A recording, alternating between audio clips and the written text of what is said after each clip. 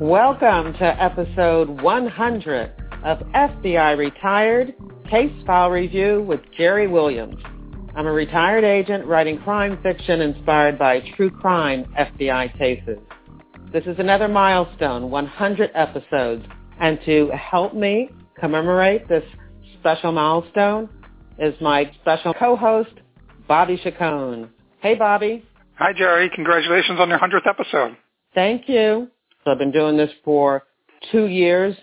I plan on continuing to be the host and producer of this podcast until I can't find another retired agent who's willing to give me the honor of helping him or her tell their story. And we told your story in episode 8. Absolutely. Sure. So if anybody's listening and you haven't heard episode 8 with Bobby Chacon, we talked about what you did in the Bureau. So that was Jamaican drug gangs, and as one of the founders of the FBI dive team. Right. Underwater forensics at its infancy. So that was a really exciting episode. So I do hope they go back and take a look at that. But you also came back for the 50th episode, and at that time we did a whole episode just about what people get wrong about the FBI in books, TV, and movies, 10 cliches and misconceptions, and this time we're calling it the FBI in books, TV, and movies, 10 more cliches and misconceptions. So why don't you tell the folks why you are qualified to talk about this subject? First of all, both of us are qualified because we're both retired FBI agents. We've been there. We've done that.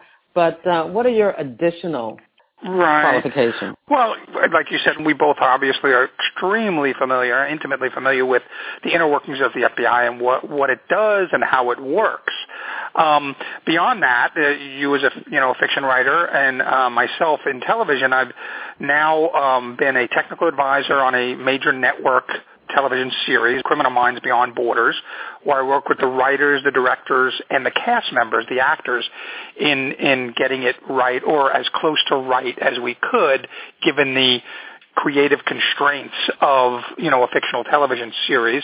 Beyond that, now I live in Los Angeles, and I am pitching television projects and feature films and writing them and consulting on them. And so I've gotten to develop a keen sense of the relationship between the creative process and the real world. And, it's not a coincidence that you see, particularly on the military law enforcement side, either in television or in movies, you see the phrase based on a true story or based on real events, because it's really difficult to make things that accurate and still keep it within the confines of, say, a 90-minute movie or 1-hour television show that's going to be entertaining at the same time and tell a story.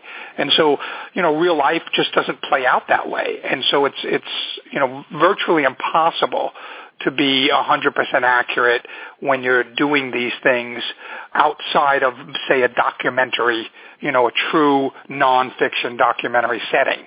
So once you move away from that, there are immediate compromises that start to have to be made.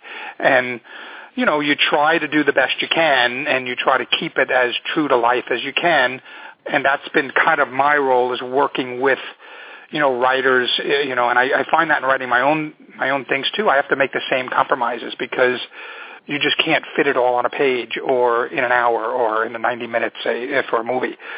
And so a lot of these things that we went over previously or we'll go over today, you try to cut where you can cut, and you try to leave the more important things in.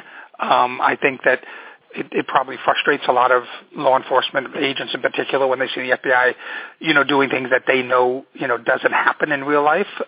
But it's just one of those compromises that have to be made in the real world of TV making or movie making. Right. Our book writing. Or book writing, as is your field of expertise, sure. Right. I do just want to go over my qualifications.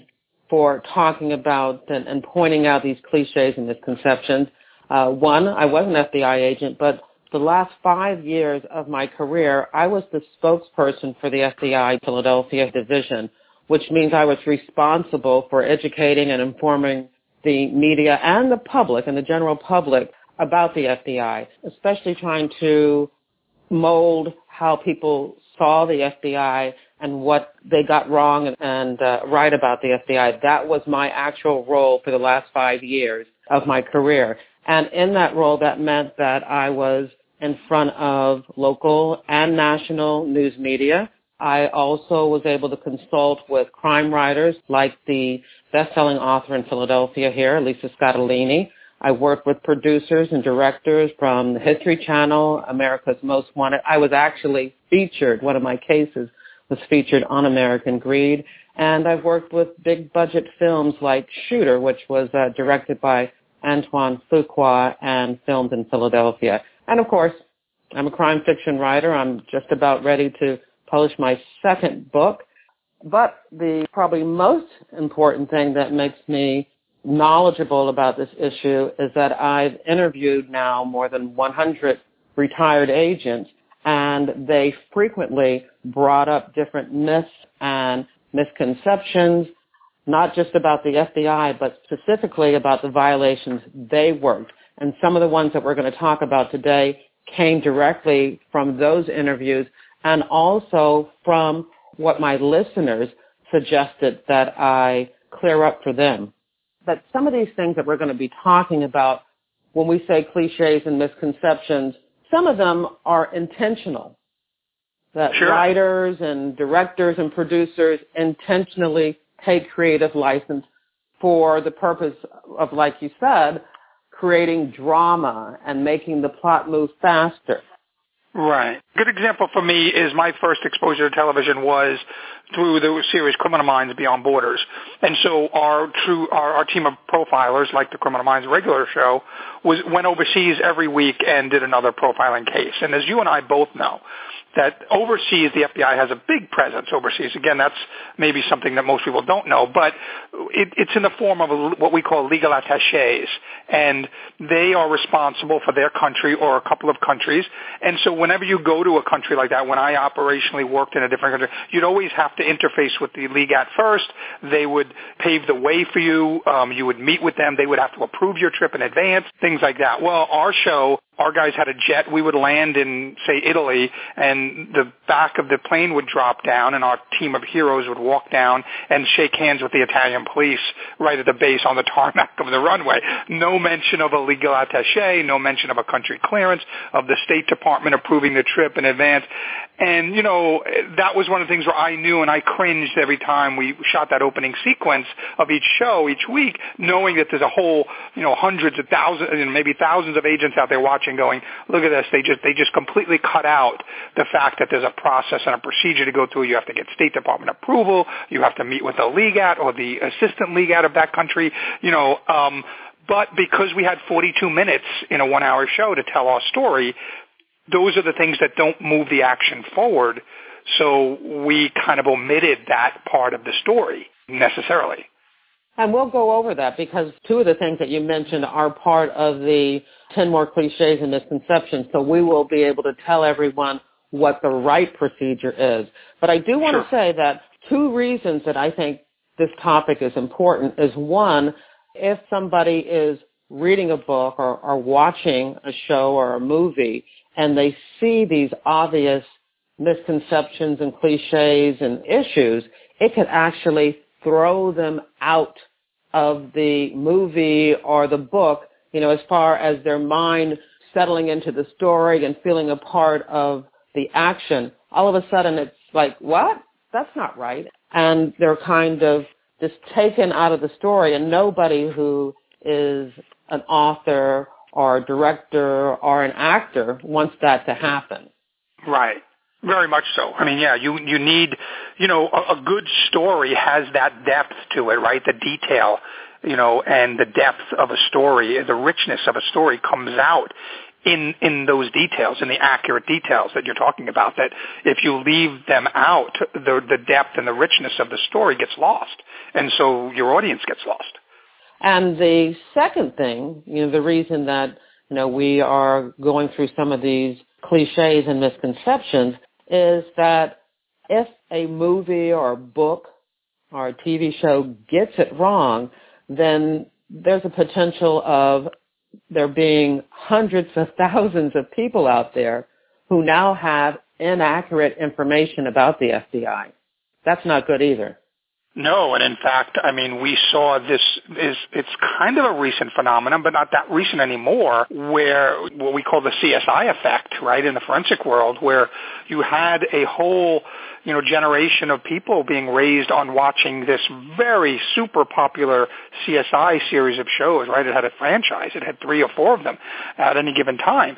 And there were fictional things in those shows, forensically, that were done that people took for fact. And, later on, there were so many of them, and that was such a popular show that it made it into the mainstream psyche of the population. And you started seeing, and prosecutors can tell you that they started seeing jurors expect law enforcement agencies to be applying certain forensic techniques that didn't really exist. And not to say that CSI was an inaccurate show. They relied a lot on their forensic experts, but they did the same thing. They would, make compromises for the sake of the story, knowing it was a fictional story, and they would create some technique possibly that would be used. And then you'd have a juror somewhere, discounting a government investigation because they didn't apply a theory or a technique that didn't exist. And so you sometimes had jury nullification of certain things. And so this is how it leaks into the real world. These are real world consequences of these type of things we're talking about. Absolutely. So let's start. We have a list of 10 more cliches and misconceptions, and some of them just flow right into each other. So we'll start with the first one, and that's about who the FBI is. We'll talk about who makes up the FBI, and then we'll talk about what the FBI agents do. And there is a misconception that the FBI only recruits former military, former law enforcement, and attorneys and accountants. Now, I know you are an attorney. Right. When I came in, it was kind of at the tail end of that kind of thing where, traditionally the FBI actually grew out of the justice. We were a bunch of Justice Department attorneys 100 years ago that needed to be pushed out into the field to do work. And so, they were almost all attorneys in the beginning, and then accountants were added because they were mainly focusing on white-collar crimes and things like that. And so I think, I couldn't put a number on it, but I would say probably when I went through the FBI Academy in 1987, it might have been 40 to 50% of my class was either accountants or lawyers, or even maybe more. But I do remember even in my class, we had a recruit that was the college major was photography, and I thought that was really unusual. Now I've learned through, just being exposed to new agents as they come into the Bureau and hearing their backgrounds are so varied. Now I think I don't know what the percentages are now of new agent classes at Quantico about the percentage of attorneys and accountants, but I would imagine it's extremely lower than it had been 30 years ago when I went to Quantico. Yeah, I would think that former law enforcement and military has kind of replaced that. But in the same respect, there are so many jobs that you wouldn't even imagine. I mean, people like teachers, nurses, sales managers. I know somebody who was the owner of a martial arts studio. And, of course, we have Dr. Joe DeZino, who I interviewed on this show, who was a dentist.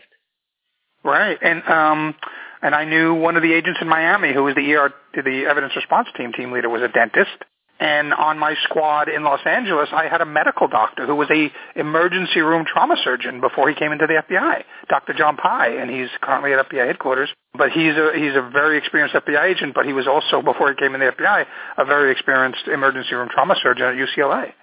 So that's pretty interesting. So when you have a movie or a book, especially thrillers about the FBI, and, they're former police officer or detective before, you can, I give permission. I give permission to writers to shake that up a little bit, and you can have somebody who was teaching school, was a college professor before they became an agent. It doesn't have to be what you normally think of as the background of these people before they join the FBI.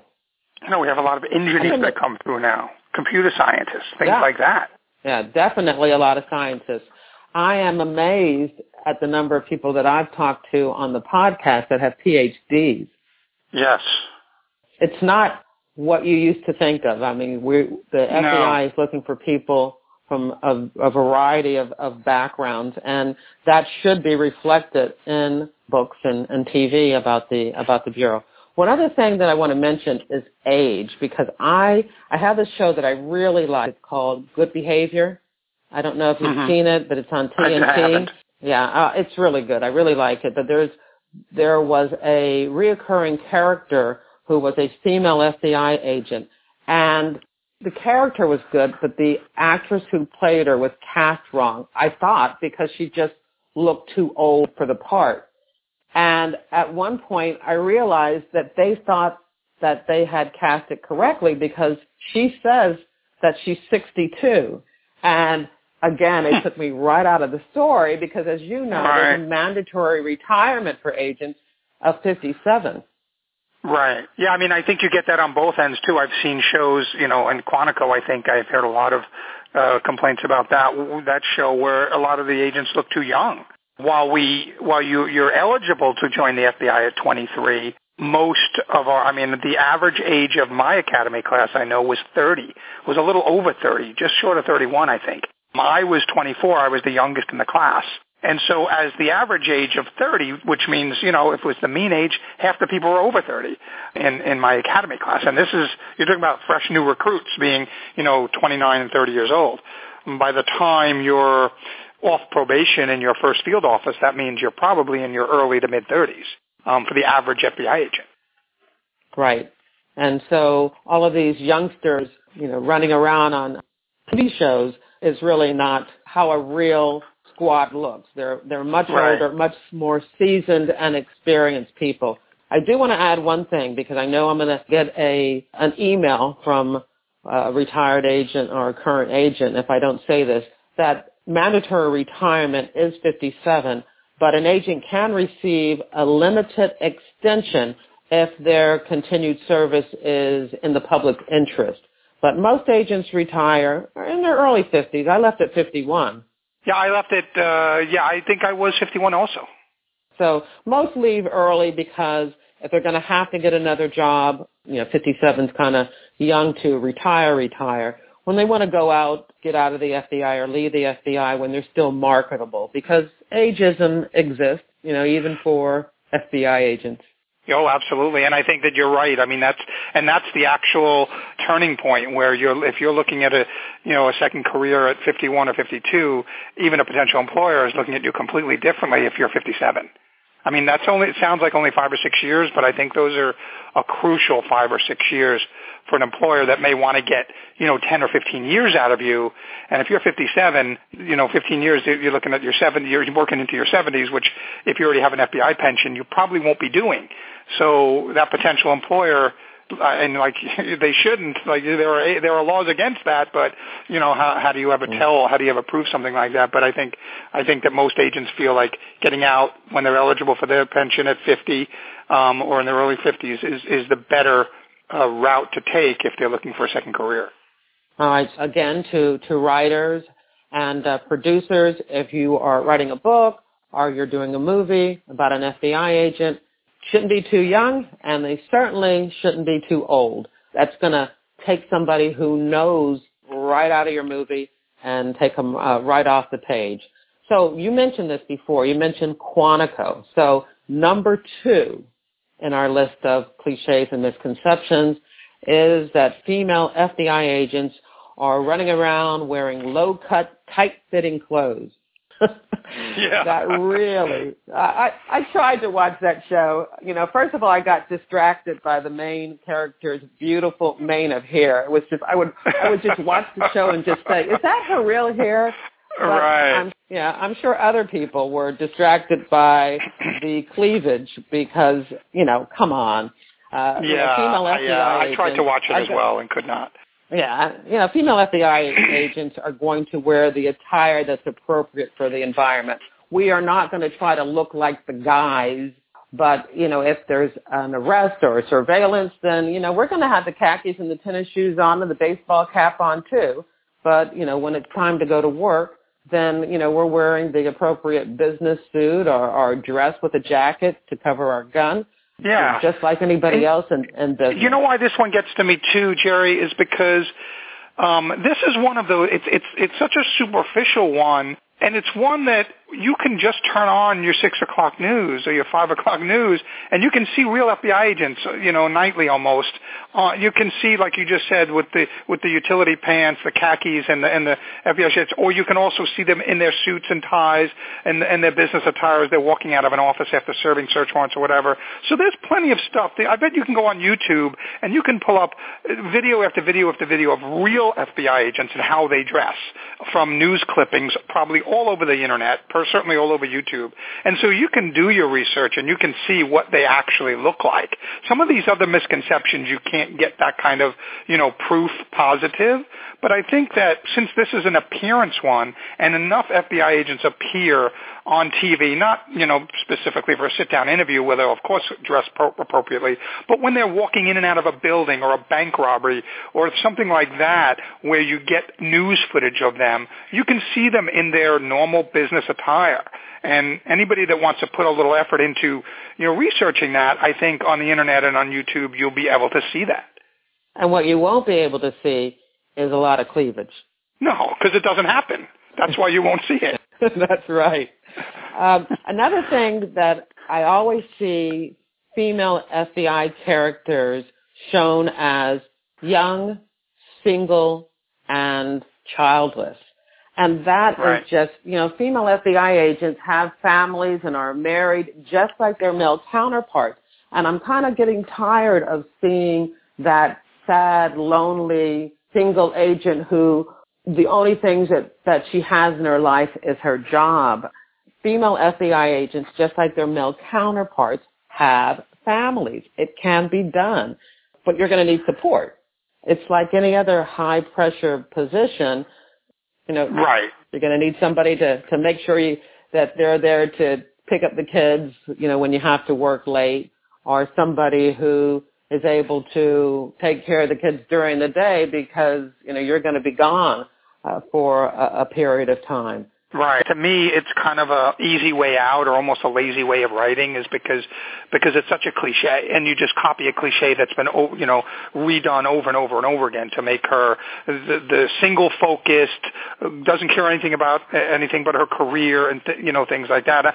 I actually faced that in Criminal Minds Beyond Borders because Gary Sinise, our lead FBI agent, in that series, insisted on being a family man. He didn't want to be an alcoholic. He didn't want to be a broken guy, a broken hero. He said, I'm going to be married in a good marriage. I'm going to have kids. I'm not going to be divorced. And then Daniel Henney, who was our second male lead, he was the younger guy, and he says he actually came to the writers and said, look, I'm not going to be the cliche younger playboy running around and so his character was also a married guy with children at home who would go home every night, and he wasn't the philandering playboy young, FBI agent and stuff. So I think that, at least in our series, that was one of the really nice things about the writers when they listened to that. And so we had a really rich backstory with our characters and their home lives and stuff. And both Gary and Daniel actually insisted that, that happen and that they don't become the cliche. Gary said he didn't want to be the older, seasoned, broken guy who's, belly up to a bar all the time and he's divorced and all that kind of stuff. So although that happens, I understand there are agents out there that happens to. You don't have to constantly reinforce that particular persona all the time, because more often than not, there are agents who have successfully had careers and families. And we always say the FBI is a big family. And you come to Family Day at any field office and you see all the kids running around and things like that. So, I think you're right. I think that's just, it seems like just an easy way for a writer just to kind of put it on autopilot and write that character because they've seen that character, so often. Well, what about the female characters on your show? The female FBI agents. There were two because our team was 4. The female lead, Ana de la Garza, her character was widowed from an FBI agent who had been killed in the line of duty, and so she was married to an FBI agent who had recently been killed. He was actually killed just before our show starts. The timeline is, and she's actually kind of recovering from that. But she, again, kind of an accurate thing because there are a number of agents that are married to other agents. And so she had just lost her husband, an FBI agent killed in the line of duty. And then the one, so she was widowed, and then the second female lead was single. So she was a forensic. She had a forensic background and stuff. But they were rich characters. But so one was widowed and one was single on the female. But neither of them had children. Neither of them. You're right. Neither of them had children. Even Alana's character she was widowed, but I don't believe she had children. All right. Enough said. Yeah. So you win some of the battles, you don't win them all. Yeah, that's true. All right, number 3. On so many shows and so many books, you see one agent handling the entire case, the entire investigation by his or herself. And as we know, it takes a village. It takes a team to work on major investigations. Yeah, boy, this is probably near the top of the list as far as agents I talk to who get frustrated with that in movies and TV and actually law enforcement in general. Again, I hate to harken back to CSI, which is a great show, but CSI on the local law enforcement side and even Criminal Minds on the FBI side, where you have profilers who are running out in the street and doing investigations and arresting people and stuff. And, that just doesn't happen. Same token, the crime scene investigators, they usually issue a report. The detective gets the report, the forensic report, and then uses it and adopts it into his investigation. I worked with profilers when I was an agent. You get a profile and you use it in your investigation, but it's not the profilers that are running around, putting cuffs on people and doing surveillance and doing interviews and interrogations. So yeah, this is probably, the most common one. If it's not the most common one that's committed, it's certainly the most common one that I get complained to about by friends who are in law enforcement or agents. And we can explain that. I do understand the use of composite characters because there is not enough time in a TV show or a movie or even, a 90,000-word book to have all these different characters developed enough to play a good role in the script or in the plot. So you're going to have to use one character as a composite of everyone. And I know that there were complaints about different TV shows that have been on TV about real life things, but they've been dramatized and they create one character to cover everybody who contributed, to the investigation. Yeah, I recently watched a movie called Patriot Day with Mark Wahlberg, which I loved.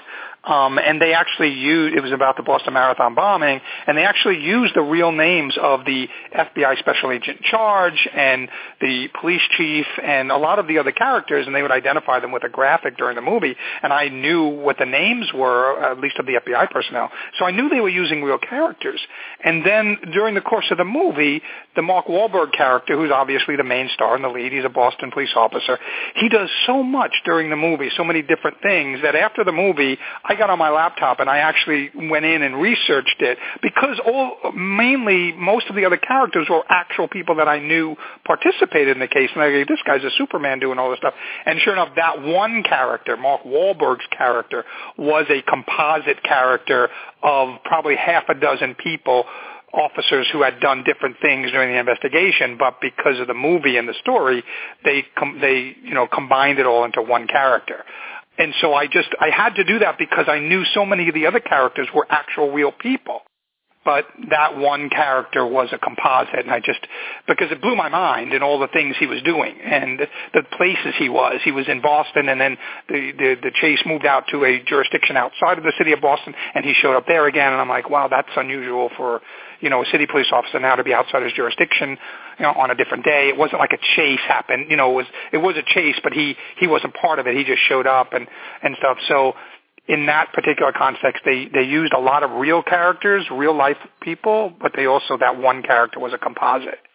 And I think that we need to stress again that we understand why this happens. It's a matter of, time constraints, but we just want to make sure that people who are writing, are reading, or even people who might want to join the FBI one day understand that you're going to need help when you're working a case on surveillances, on searches, on arrests, monitoring wiretaps, transcribing tapes. All of that is done by a whole team of support that helps you with your cases. Right.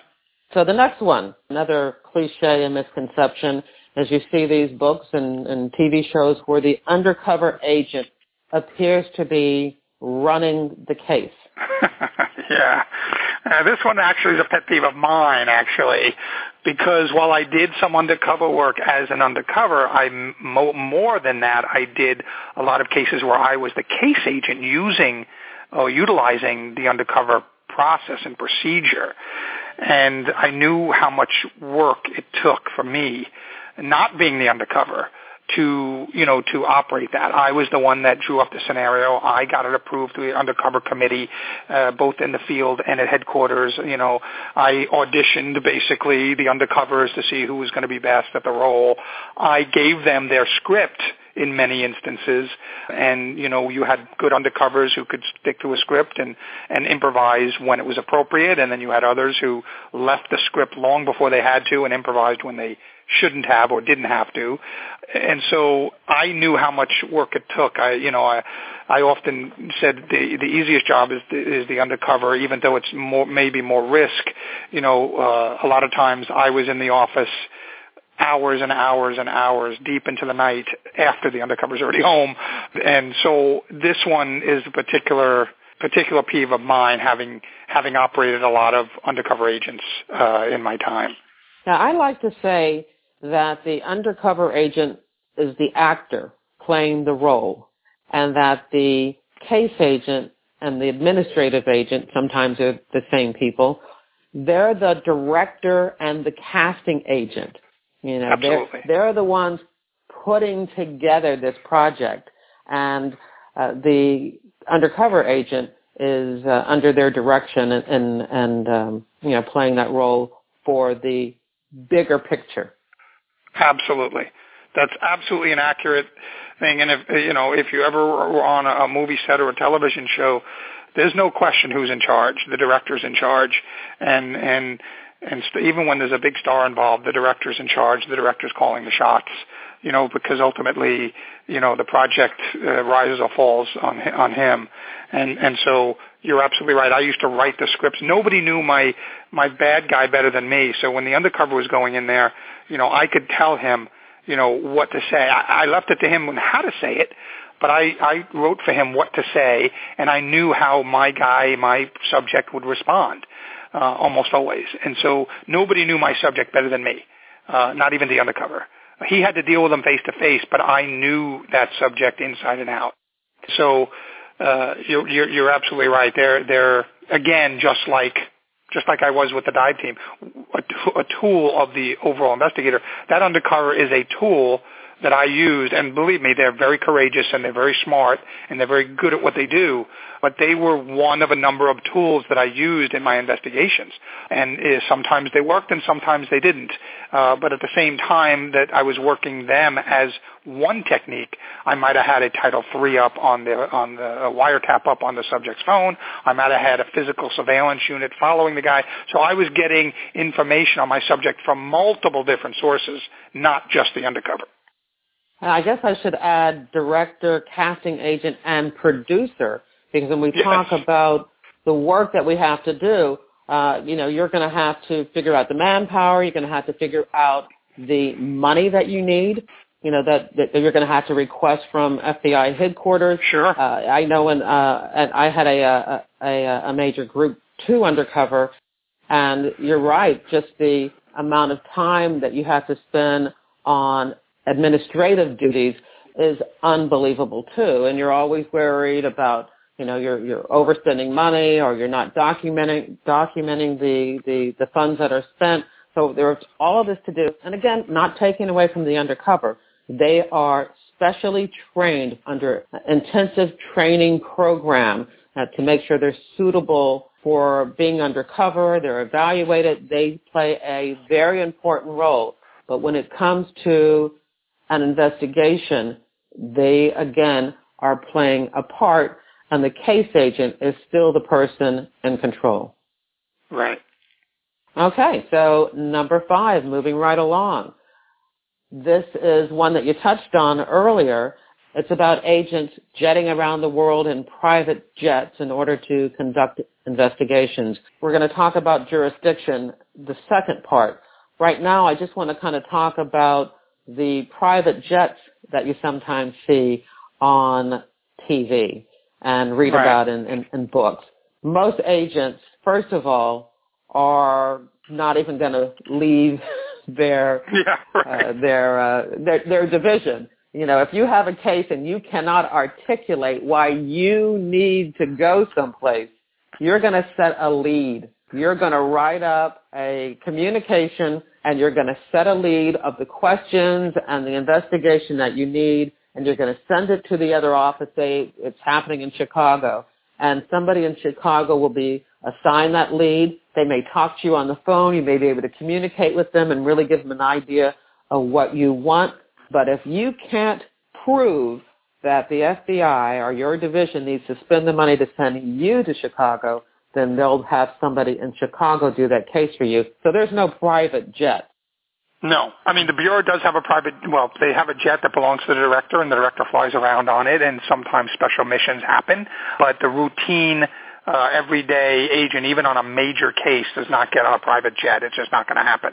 And normally, even when you do get permission, when you do get authorization to travel, say, if I was traveling from New York to Chicago, the special agent in charge of the Chicago office would have to be briefed and approve my travel from New York to Chicago to carry out that, whatever investigative activity I'm going to be doing there. And you can bet he's going to have somebody that's assigned to him in Chicago with me while I'm in his division, because the FBI, the 56 field offices of the FBI, each have a special agent in charge, and they always are responsible for what's happening by any FBI agent in their territory. So they want to know if there's FBI agents from another field office operating in their territory, and they want to have control of that. So you just can't just kind of go into a different territory and be operational. It's just not happening. Now, I don't want it to sound like I'm saying that the FBI doesn't use private planes. The FBI does own, and they do lease planes for deployment to respond to crisis events. So why don't you tell us a little bit about, say, in your case, when you were on the FBI dive team, how did you get your equipment? I mean, I'm sure you didn't get on commercial flights to do that. Well, there were 3 modes. A normal domestic case, we would fly commercial, and we would ship all of our gear FedEx, believe it or not. Say I had a job, I was here in Los Angeles, had a job in Seattle, we would send it FedEx, we would fly up commercial. If we were going overseas, because the FBI has 4 dive teams, each of them divides the globe into 4, we would practice once a year. We'd drive out to March Air Force Base, get on Air Force planes, these big C-130s, C-5s, C-17s, and they would transport all of our trucks and our boats overseas. And we actually practiced that once a year. We would go to Hawaii, to the Marine Corps base, just to make sure our gear was all mil-spec'd and could get on the planes and operate that way. We'd take it off in Hawaii, get in the water, practice with it, get back on the plane and come home. There was an operation we did in 2006 in Baghdad where all of our, southern Iraq, we had to fly to Baghdad, and the Bureau leased us a chartered 727 plane. There were 15 divers. We got on and we did a circuitous route to get to Doha, Qatar, and then we took an Air Force plane into Qatar. So, I've done all three. I've done commercial, I've done military air, and I've done private charters in my FBI career. Most common was commercial. Second most common was military, and then the third and more rare one was the chartered planes. The Bureau G5 that we had in Washington, when I was stationed in Athens, Greece, doing the Olympics there, we would fly certain experts back and forth, and then when we flew some, explosive material and things like that, we would fly it on the Bureau's own private jet, which we only had one at the time, and they flew to Athens because I had tarmac access because I was assigned to Athens for a year and worked out of the embassy, and so I could get on the tarmac and meet our plane that was coming, but that was all special arrangements because we were helping the Greeks with counterterrorism at the Olympics. That was the first Summer Olympics after 9/11. The first Olympics after 9/11 was the 2002 Salt Lake Games, which I was also assigned to, but the Summer Games are about two-thirds bigger than the Winter Games, and so we were helping the Greeks with counterterrorism, and so we used up the Bureau's private jet on occasion to fly things back and forth. One private jet, and there may be more now, who knows. But a regular agent, if you're writing a book or writing a screenplay, a regular agent is not getting on that private jet. And not only you're flying commercial, you're probably flying economy class. Oh, not even probably. That's a definite.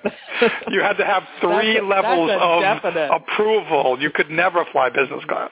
Definitely not. Definitely not. All right, the next one, and you touched on this before, and that is that the FBI can actively conduct investigations all over the world.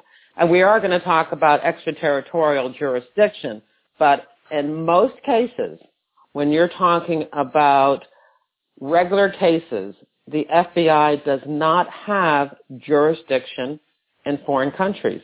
So if an FBI agent wants to interview a witness or a subject in a foreign country, as you mentioned, they have to submit a request through the Justice Department, through our LEGAT. We have to obtain host country clearance. There's a lot of authorizations. When I did have the opportunity to conduct investigations overseas during my career, and, you had to jump through some hoops. I had somebody in France that I needed to interview, and France is one of those places where they don't want the FBI coming in and conducting interviews. So we had to get our witness to travel to Spain, where through the LEGAT, we were able to go and meet our witness in Spain to conduct the interview. Yeah, we don't have jurisdiction. Just think of it in the opposite way. We wouldn't let any foreign law enforcement come into the United States and start operating things without our permission and without our control. So, the sovereignty of these foreign nations are just as important to them as ours is to us. And so that's one of the reasons why we have such an extensive legal attaché network around the world. One of their jobs is to maintain those relationships in those host countries so that when we do need either to go there or we need the legal attaché or their deputies to conduct an interview or a records check or something like that in those foreign countries, they're already there assigned. Most of the time they speak the language. They've liaisoned with those foreign law enforcement counterparts, and they know the lay of the land, and they can get stuff done. And as you know, from conducting, investigations in foreign countries, if you don't know the lay of the land, your entire time could be a waste of time and stuff. And so those ALATs and LEGATs, as we call them, are there to kind of pave that road if we have to go there, and they do a great job at that. They're almost always assigned to work within the embassy structure, so they're at the hip with the State Department people that give us our country clearances. The ambassador always has to approve us coming in because, again, he doesn't want anybody from the U.S. government operating in his country because he's ultimately responsible for us, for any U.S. government person operating in where he's the ambassador. And so if something goes wrong, he has to answer for it.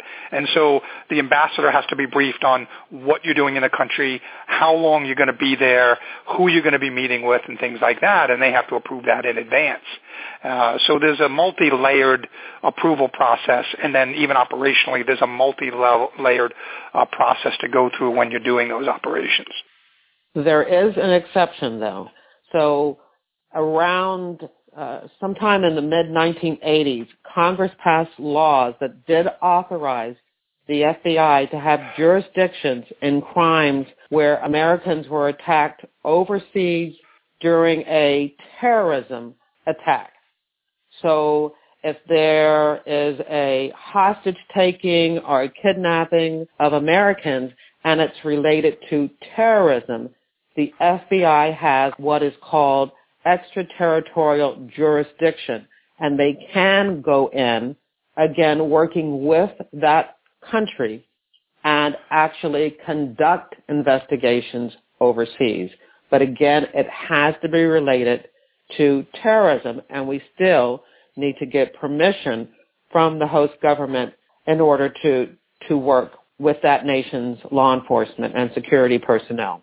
Right. So if you have a book or you have a screenplay and you have an FBI agent going to a foreign country and she's working on a case that is not related to terrorism, it's non-terrorism violation such as, a homicide or a robbery or a rape or a mugging, that doesn't happen. That was number 6. Number 7, you had also touched on it before, and that's the CSI effect. Again, people having an unrealistic expectation of DNA and forensic analysis based on TV shows. Yeah, this is a tough one. I think prosecutors probably face this as much, if not more than us, because it deals with the jury. I have many friends who are prosecutors, former prosecutors. I work with one on a regular basis now, and she was a former federal prosecutor, and we do some TV projects together. And, we've talked about this, and, she had 1 or 2 trials where this actually occurred, and it wasn't until after, because juries do not have to talk to the prosecutor after a case, and, sometimes prosecutors don't ask. She used to be in the habit of asking, particularly if she got an adverse verdict, because she wanted to learn from the process, learn from the mistakes if they were made or how the jury saw things. And, unfortunately, when you're a prosecutor or an agent and your case is unfolding before a jury, you kind of don't know how they're processing it, and they can't, raise their hand and ask the judge why the FBI didn't bring in the flux capacitor, at a crime scene, not knowing that doesn't even exist. That may not come up until deliberations in the deliberation room, and you may not hear about that until after a verdict is already rendered. And so prosecutors have to kind of be out ahead of this kind of issue if they think or if they somehow feel that it's going to be in the process. So I remember one time we recovered a weapon with the dive team at the bottom of a lake. It was pitch black, muddy, as most lakes were. This was a very small, kind of almost a pond on a farm. And you do it by feel, and we do it with metal detectors, and then the diver would actually feel the weapon and put it into a container and bring it to the surface. I got questioned once on a weapon that I found in a circumstance like that on why I didn't take pictures of the weapon where it was found. Because normally if you're on a dry land crime scene, you walk into a bedroom and there was a homicide, there's a gun laying on the floor, nobody touches it. You always photograph it in the actual position where it was found before anybody touches it. It's important. In the water environment and underwater crime scene, we couldn't do that. It was just not possible. And one of the reasons is you couldn't see it. And there are people who are out there. There are certain people that will tell you, there's things you can put in the water. There's these tablets you can drop in the water, and instantly it will clear up any water. Or you can fill a clear plastic bag with fresh water and hold it against something so you can shoot through. We've tried all those methods. I used to have vendors come in to me and try to sell me things like that, and we would test them, and they never worked. So the prosecutor in this case knew it, in the case I'm referring to, and when he had me on the stand and I was testifying about the weapon, finding the weapon, how I put it into the container, how I brought it up, he actually, before he let the defense cross-examine me on it, he asked me, did you take photographs? And I said no. And he said, why? So I could explain that instead of being, what cross-examination is. They cut you off. They only ask you yes or no questions, and they try to create a narrative that you can't explain because they cut you off at yes or no. So the prosecutor got out ahead of it. And because he was the defense attorney would clearly say, well, you didn't take photographs of the gun, how you found it, so maybe something was tampered, maybe the gun didn't, this must be a reason why you didn't take photographs. And he would leave it at that. And you wouldn't be able, on cross-examination, you're not able to explain it. So the prosecutor in that case got out ahead of that issue and asked me why I didn't, allowing me to explain. So the jury got to hear that. Had he not been out in front of that, the defense attorney might have been able to raise that on cross-examination and not given me the ability to explain it. And then during closing arguments, he would have raised some nefarious reason why we didn't take photographs of the gun at the bottom of the lake. And so, it's one of those things that prosecutors have to be mindful of. I think also when you talk about forensics in books and TV, it would be kind of refreshing to have a case where people do expect to see that, and just like in real life, there is no usable DNA evidence or fingerprints to be found at the crime scene. And that's okay. That's but okay. I think people expect you to be able to find DNA all the time. You know what I mean? It's like if you didn't find it, then you were either negligent or something else, when it could be just it wasn't found, there wasn't enough to test, or the person took forensic countermeasures at the crime scene. Another thing that is a cliche in TV shows about forensics is that forensic examiner does it all.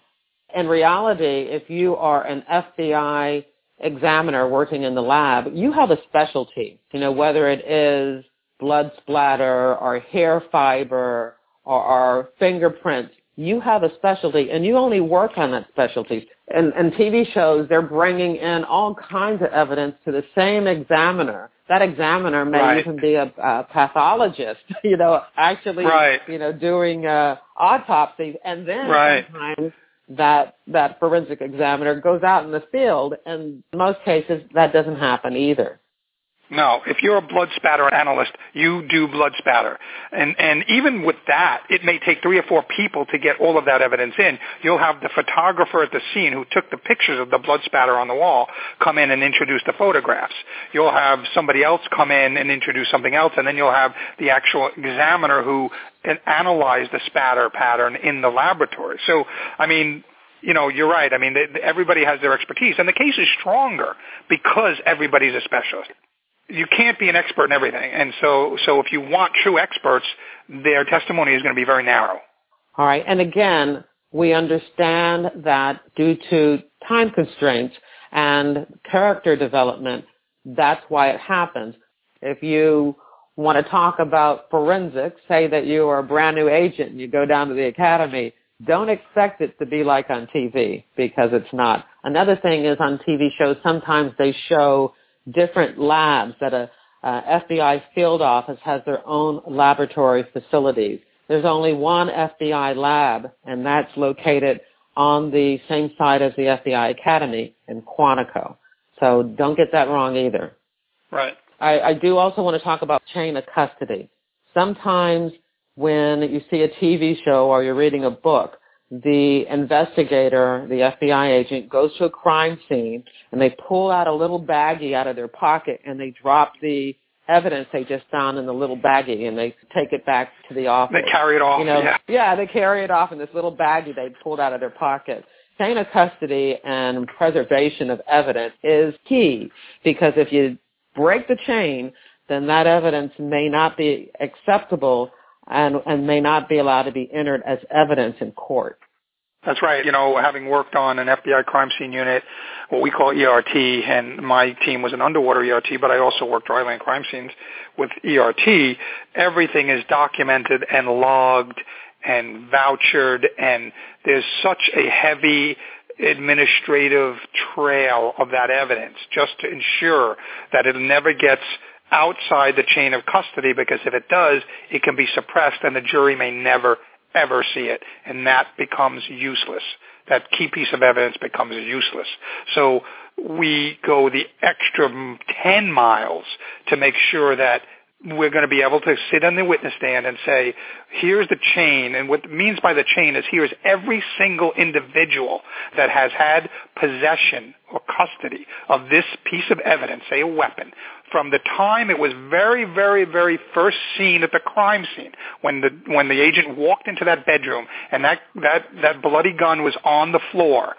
Once they bagged that, once that evidence, that FBI evidence agent bagged that evidence, every single person that's touched it or possessed it, be it the laboratory technician, be it somebody who transported it to the lab, be it somebody that transported it back from the lab, every single person that's possessed that piece of evidence right up until the day it's brought out in that courtroom is on a log and can be brought in to testify if needed. But that's whether the log is there to show that that has never been outside of the custody of somebody we can bring to the witness stand and say, yes, I possessed it on this day between this hour and this hour. Then I put it in this vault, and the next time it was accessed, the next person come and say, on this date, I took it out of that vault, and I brought it over there. So, I mean, that's why it's so important. By the time it gets to the jury, you have a trail of every single person that's ever touched that piece of evidence from the very minute it was found at the crime scene. Excellent. And so hopefully we won't continue to see an FBI agent or an investigator pick up a piece of evidence and wrap it in a piece of tissue paper to take it back to their suit pocket. Yeah, to take it back to the office, because that ain't going to work. Right. One other thing that I learned doing these interviews is something that I found very interesting, and that is that the FBI laboratory is available for authorized law enforcement agencies throughout the United States. They can submit evidence to the FBI lab where it will be examined, and the FBI will provide expert testimony, and it's all free of charge. So I thought that was pretty interesting. That's right, and I've seen actually FBI agents from the lab testify in high-profile state murder cases and things like that. I watch a lot of forensic files, and I've seen FBI agents who, you know, I know from watching the show have absolutely no connection to the case other than that evidence was sent by that local jurisdiction to the FBI laboratory, and that laboratory technician in the FBI, you know, did the examination and now is back in state court testifying somewhere, and that's maybe the FBI's only attachment to that case. You know, it's not uncommon anymore to see that on shows like Forensic Files, which are, you know, those are documentary shows, so those are true, and you actually see the FBI technician. I think even in that Making a Murderer, that famous series of documentary that was made, I think there was an FBI agent examiner from the lab that testified in that trial. Very interesting. All right, number 8. We are at number 8 already, and I got this one from interviewing Kevin Miles, who was a master bomb tech. And he said something that I was really taken back. And he said that being a bomb tech is not a dangerous job. I guess that's a yes and a no. But yeah, he was explaining that back in he was explaining that back in the old days, before they had the automatic robots and the bomb suits, a bomb tech was dangerous. You know, they didn't have the equipment that would keep them safe.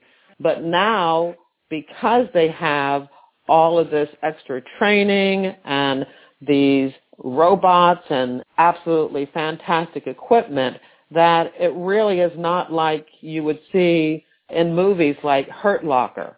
They no longer do that real-life hand entry where the tech actually is using his own hands to try to deactivate an unexploded IED or, you know, a suspicious package.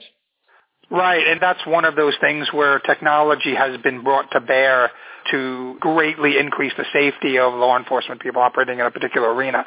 So technology now with these robots, and we did the same thing. We had underwater robots that did a lot of stuff. We would often train with the bomb techs on finding an explosive underwater. Literally, our underwater robot, we did a scenario here at a lake in California where our robot had handed off to their robot, and their robot came to the water's edge, and our robot brought it up to the water's edge, and then their robot dragged it off to a safe distance and then was able to examine it, and then they shot like a water charge into it to disable or to detonate the device, but do it in a safe area when everybody had been evacuated beyond, you know, the safe zone. So yeah, technology like that has, and Kevin was on my squad when we did that.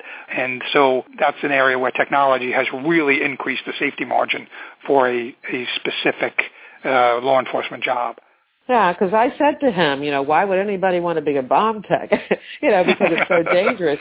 And that's what he explained to me, and I thought it was absolutely fascinating. He also said that there were 2 primary roles for a bomb tech, and that's to respond to calls about suspicious packages, and that's where you use that remote equipment to examine and to render safe possible explosive devices. And then he said they spend a lot more of their time processing post-blast bombing crime scenes. And, the bomb has already exploded at that point, so I guess you are, in a sense, safe.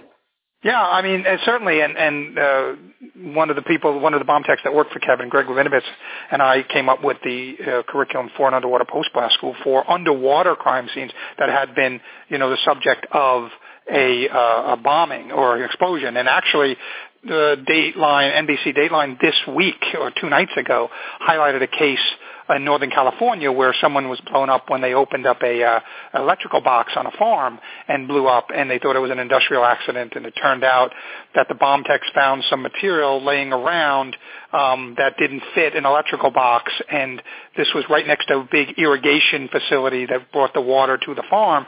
They called us up in there, and we went in and we found the debris from that electrical box, and we found components of the bomb in the water. So we did an underwater post-blast investigation, and they ultimately convicted, the owner of the farm's son because he found out he had written out of the father's will, and the father was going to leave the farm to the caretaker of the farm. We used to train with the bomb techs because they would be the ones that would examine the evidence we brought back from underwater. We weren't bomb techs, we were divers. So we would bring back all of the debris, but we would carefully map it on the bottom of the water as best we could because the spread of the debris, how far it went and the pattern it was in could tell them something about how it exploded and what was used and how much was used to explode whatever blew it up. So, there were steps that we worked with, and we learned from the bomb techs what they needed, what information they needed, and we would gather as much of that information underwater as we could before we collected all those pieces and brought them to the top for their examination.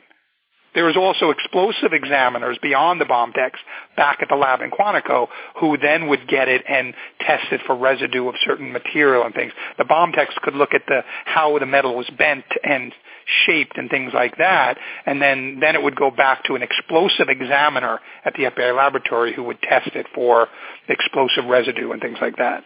Very interesting. So, again, if you're writing a book or a screenplay that has anything to do with a bomb tech, you may not want to have them placed in really dangerous situations because in real life, no one takes those risks anymore. They use remote equipment, and safety is at the forefront. The Kingdom, starring Jamie Foxx and Jennifer Garner, did a great job of showing an FBI team going overseas and conducting a post-blast investigation in, I think, Saudi Arabia, the Kingdom.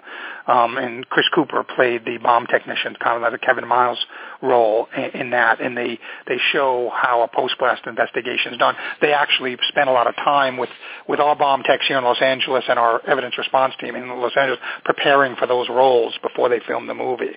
And I thought it was a very accurate portrayal of an FBI ERT evidence response team conducting a post-blast investigation actually overseas. Are we ready for number 9? Sure. Okay, number 9 is FBI agents investigate murder. Now, yes, but under very special circumstances. I actually just got called on a TV show about this, and I actually did investigate a lot of murders in my career because I used to do a lot of RICO cases in New York City, and there was a particular federal statute called murder in aid of racketeering.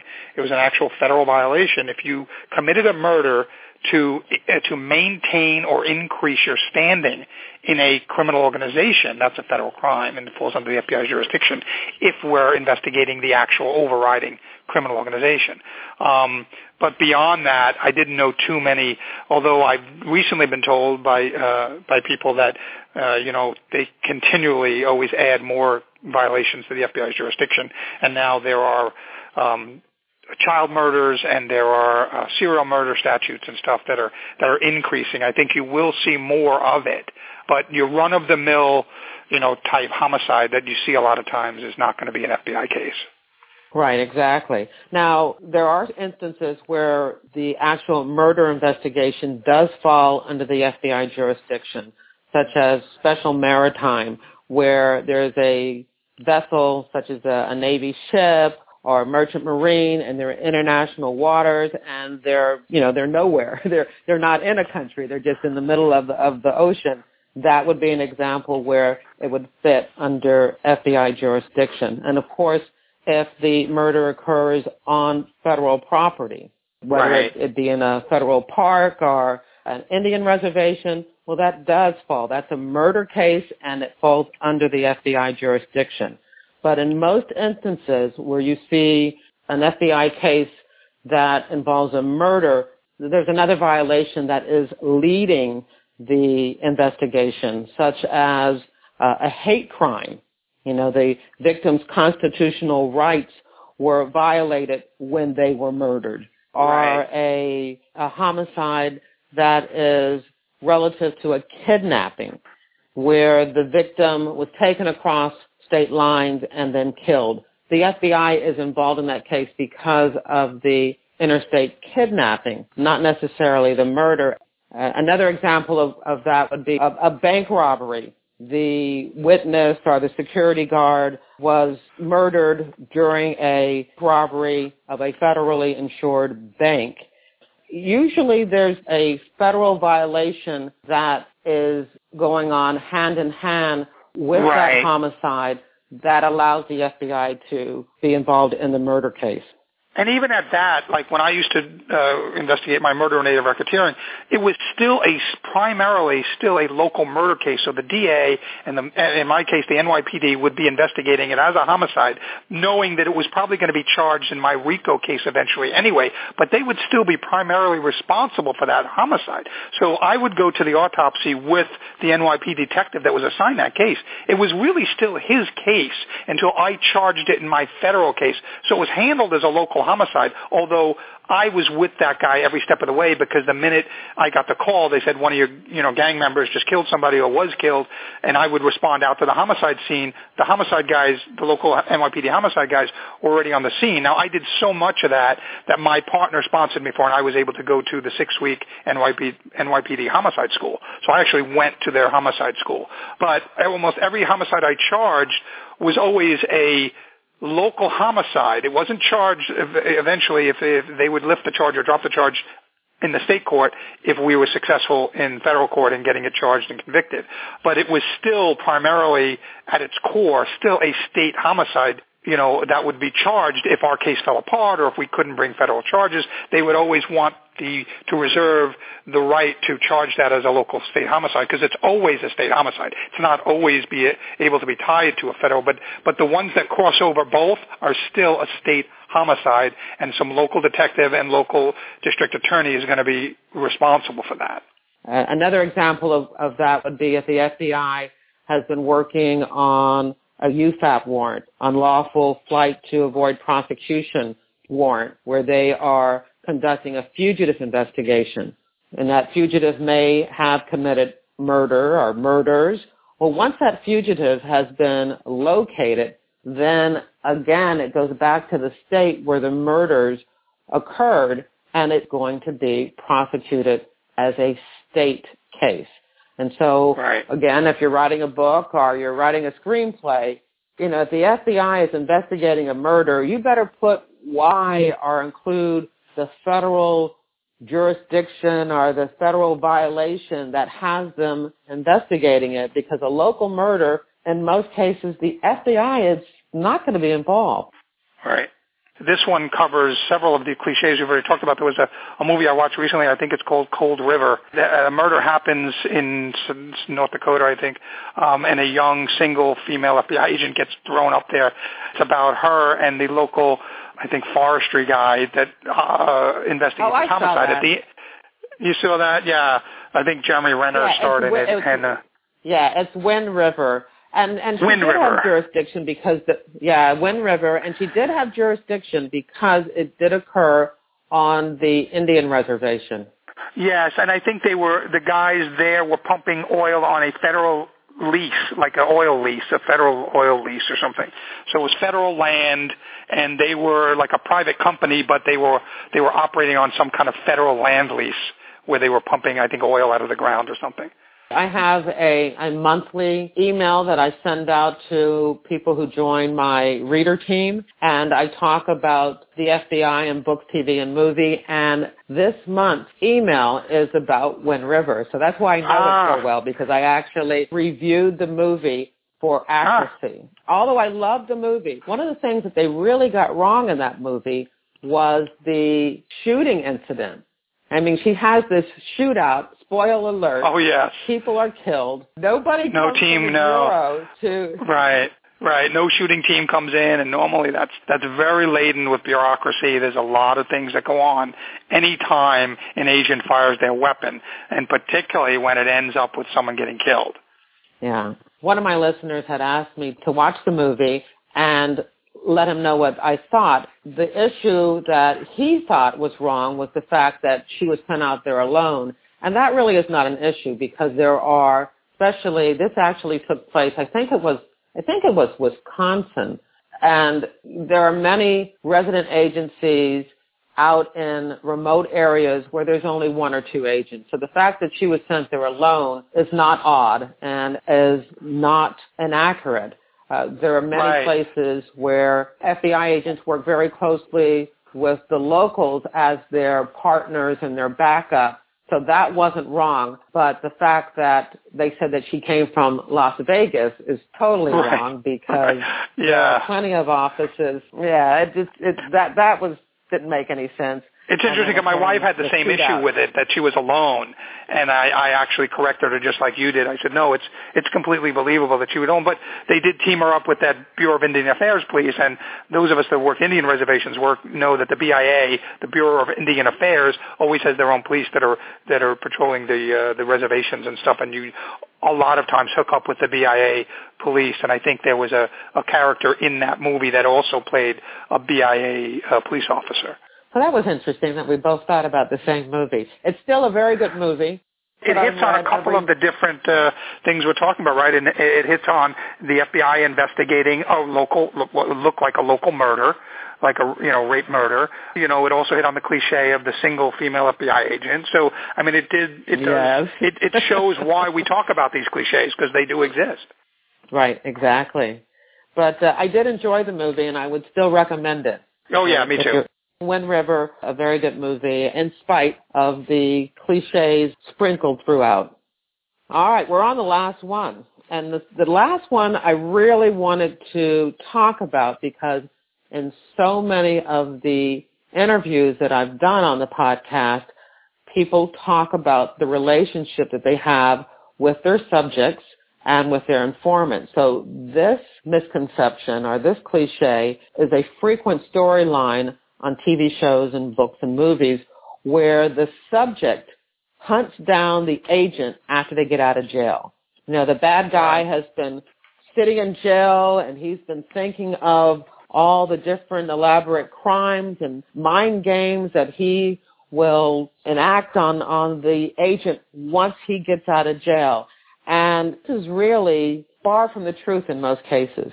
Now, the FBI is very cautious. I'm not saying that no FBI agent has ever been threatened, but I can tell you this: as soon as that threat is known, and if it is believed to be real, that agent will be transferred out of that division. I've seen that happen many times. They don't let it get to a point where somebody's life is in danger. If the threat has been voiced and they believe that there is any possibility, that agent will be transferred out. And I've seen that happen as well on numerous occasions.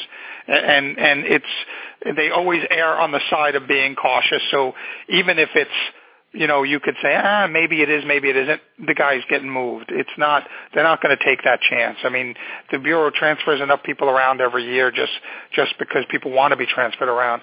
So it's not afraid to transfer people around. And when they even have a whiff of danger possibly facing an agent because they are located in a particular geographic area, they will not hesitate to move that agent. But, and I think you'll agree with this, in most cases, it really is just the opposite. I have had, and I'm not talking about one or two, I have had many of the subjects that have gone to jail in the cases that I've worked in my cases who have actually called me from jail to let me know what their assignments are. You know, I'm in the kitchen, or I'm on the painting, or they call, and after they get out, I actually did an episode with one of the subjects in my case. I did an FBI retired case file review episode where I had him on and we talked about the investigation. He was a business-to-business telemarketing fraud, you know, taking millions of dollars from businesses, and he came on. But that's just one of the examples. So many times the relationship between the agents and the people that we investigate is a cordial relationship, and that's based on the fact that we treat everyone with respect. Oh, yeah. I mean, before I retired, my desk was adorned with these small pottery Buddhas that one of my defendants, who I got a pretty substantial term in jail, and then he got into pottery class, and he would send me these Buddhas. That was his kind of thing, and I had probably 4 or 5 of them over the years on my desk. One was actually pretty prominent, pretty big. And I used to get kidded about it, that they were tainted with some poison that was going to leak out and I was going to breathe it in or whatever. But it was just because while he got a substantial prison term, he got substantially less than he would have had I not gone to bat for him with the judge. And so he used to call me, actually still calls me. He gets patched through to the office. He doesn't have my number, but we maintained contact for many, many, many, many years while he was in prison. And it was because of the relationship I had developed with him, and he knew that but for my intervening in his cause, he probably would have spent the rest of his life in jail. This, again, is a cliche, a storyline that looks good, especially in a thriller. I mean, it's nice to put the agent, in harm's way. But in reality, in most cases, the bad guys, the subjects in our cases, understand that we're doing our job. And, right. We can do it in a way that still treats them with respect. And because of that, we are able to get people to cooperate and to understand that we're just doing our job. So in most cases, there is no threat or somebody wanting to get back at us for doing what we are paid to do. Right. So we have come to the end. That was our last one. I do want to say that the FBI actually has an investigative publicity and public affairs unit. When I was a spokesperson in Philly, I kind of worked for them. I worked directly for the SAC, the special agent in charge in Philly, but I also had responsibilities to the public affairs unit at FBI headquarters. They work very closely, of course, with the news media, but also with writers and producers to make sure that they have the information, that they can have their questions answered so that they can create an accurate portrayal of the FBI. And I will put a link to their webpage on the FBI website, which explains what you need to do in order to get in touch with the public affairs if you have any questions as a writer or a producer. I also will link an article from Business Insiders that I did with a couple of other retired agents titled 11 Things Hollywood Gets Wrong About Being an FBI Agent. And so you can look at that for some things that we did not cover either in episode 50 with the first 10 cliches and misconceptions and in this episode 100 with the second group of cliches and misconceptions. I do have a reader team, and once a month I send out a digest of the episodes, the FBI Retired Case File Review episodes from the previous month. I send out crime fiction recommendations, and I review about what they get right or what they get wrong about the FBI and TV and movies. So if you're interested in becoming a member of the reader team and getting that monthly digest, all you need to do is go to my website, jerrywilliams.com, and sign up when you see the pop-up, or go to my FBI author page, and you'll see Jerry Williams author, and you'll see the sign-up button there. So I do want to let you know that looking at cliches and misconceptions in the FBI doesn't have to end with this episode. You can hang out with me every month and get that email and continue looking at different TV shows and movies like Mindhunter. Did you see Mindhunter? I did. I loved it. I thought it was one of the best TV series about the FBI I had ever seen. I just loved the character development. I just loved their vulnerability. I loved their interaction with local and state law enforcement. I loved their interaction with their families, with the partnership. Yeah, it was based on John Douglas's book. And John Douglas was the grandfather of all criminal profiling. And it was basically about his role in setting up what later became the BAU, or the Behavioral Analysis Unit. It was kind of the early days and the early workings of John and his partner. The younger character is John Douglas, although the character's name was changed at John's request. And so, I thought it was great. I thought the way I was involved in creating a first-of-its-kind bureau program, as John was with the BAU when I set up the underwater forensic program. And so I really appreciated the fact that they showed that sometimes things at the bureau get pushed down the road, the ball gets advanced down the field, just by one or two agents working really hard and believing that what they're doing can help. And sometimes in spite of management and not because of management. And you did see the characters in that series, get some pushback on what they were doing by management. I don't begrudge management that. I always found, just like my legal cases, the stronger my case became, the more you challenged me and the more you made me work hard to prove myself or to prove my case, the stronger my case got. And so I think you saw that, why management was challenging them to justify setting this new program up. I got the same resistance from management, to spend money on, an underwater forensic program as they got when they were setting up this psychological profiling unit back in the mid to late 70s. I mean, it was unheard of. And now we couldn't imagine the Bureau without it. I thought it did a great job. I think you're right. I think the character development, it was rich, it was deep, it was well written and well acted. I loved the period piece. I loved the fact that they had all the 70s cars and clothing and music. I just thought it was a really well done show. I really, really enjoyed it. I did too. And the cliffhanger ending was absolutely fantastic, and we won't give it away. We won't do we won't give anything away, but I thought it was fantastic.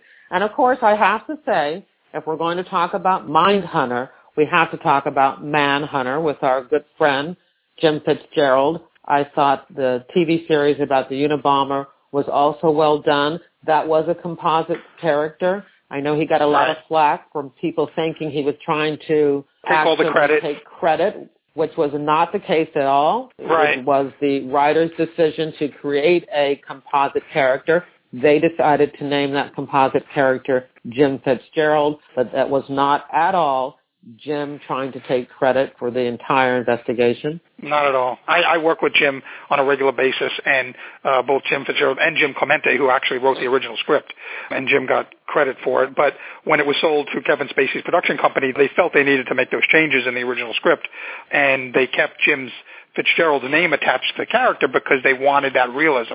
They wanted it to be a real person, and it is.